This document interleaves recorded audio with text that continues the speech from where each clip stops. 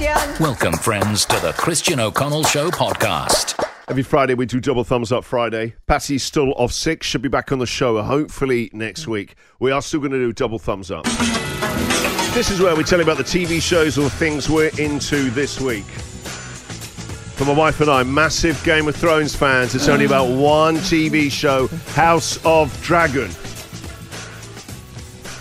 Entered the world records this week, the most streamed first episode of a TV show ever.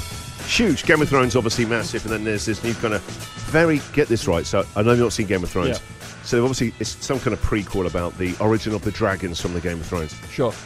Opening line, and it made me laugh on the first episode, which we loved. Absolutely brilliant on this week on Monday. It's set 179 years before Game of Thrones. Right, we all know prequels. They don't go back that far, do they? Why I mean, I want to see the prequel for Cheers. Yeah. What was that bar doing 200 years ago? 180? Why 179 years? So the dragons' babies, or they're not born yet? I think it's like the grandfathers of the dragons. Oh. Because they're flipping hugely dragons they've got in it. So they're not tiny little ones, or I just presume they'd be eggs. And we get the whole of them hatching. So there's not one character from Game of Thrones that's in the prequel? No, it's their relatives. Oh. No. Isn't that a shame? No. Don't you want to see some of your favourites? No, it's good. I think and when they give them that young people makeup to make them... Oh, I wish we could all have some of that young people makeup. Also, Game of Thrones, even if you've never seen it, it is so graphic and violent at times. However, even because it hasn't been on for a while, I forgot just how bad it can be, right? So my wife and I sat down, we had snacks, we're looking forward to this, we loved Game of Thrones. 10 minutes in, my wife is gagging, running out of the room. A man is having his... How can I describe this? His dragon? Not his dragon, they left that. His man purse. Chopped off. And you actually see someone holding it up, right? My wife is screaming, running out the room, thinking, you don't even have that. I should be the one screaming. My wife goes, there should be some sort of warning.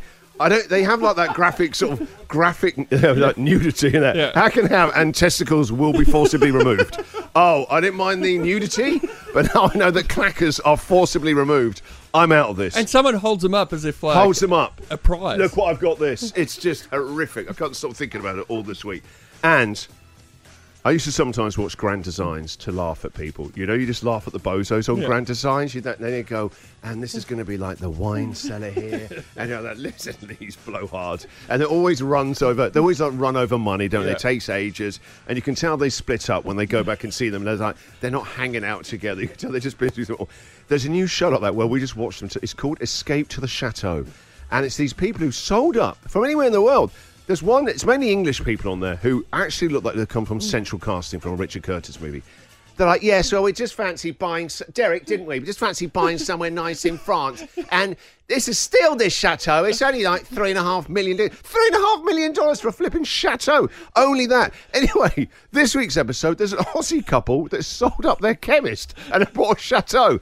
How much money is in the chemist world in Australia? They bought a chateau with the money. You have to just watch an episode of it, right? Oh, I love Grand Designs for that very reason. It's like Spinal Tap. It's honestly like, it's beyond parody. It's called Escape to the Chateau. It's always over budget, over time, without exception. I've never seen an episode where like, oh yeah, we built it just like we wanted to. It actually came in under budget and we're already done. You know, also these days, we're in a world now where everything, like you watch The Block or Married at First Sight, they're so dramatic, aren't they? Coming up next, you think, oh my God, I can't miss this. This is the dullest, slowest TV show ever. We watched an hour. The highlight was a guy and his dad clearing out a drain. That was it. So they buy a shadow that's obviously and then they already just do built. it up in like, it feels like real time.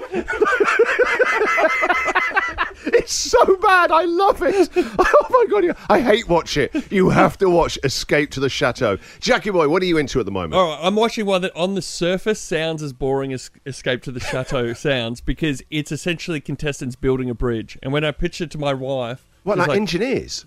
Essentially, yes. They're contestants, but they're put on an island in Tasmania and they have to build... It feels like something from from Alan Partridge. Monkey tennis. They have to build a I'm bridge. sorry, if you can't escape from Tasmania, that's like Alcatraz. If you can't escape to Tasmania, you'll live here for life with no footy team. I'm sorry. The only way off the island, build your way off the island. What, a bridge to Australia? They have to build a bridge to another remote island, 300 metres away, and on the remote island is $250,000, which they're playing for. How do they go and build a bridge? Yeah, how many people are competing? I thought it would be a lot of engineers, and they would actually build like a cable extension bridge or something. No, it's just like... Oh, look at you dropping. You can tell someone's watching Couple of Eight.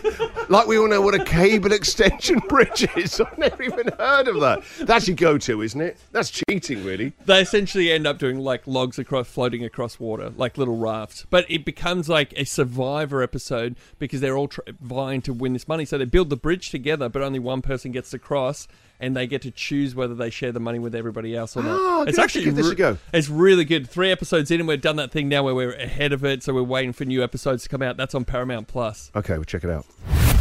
This is the Christian O'Connell Show podcast.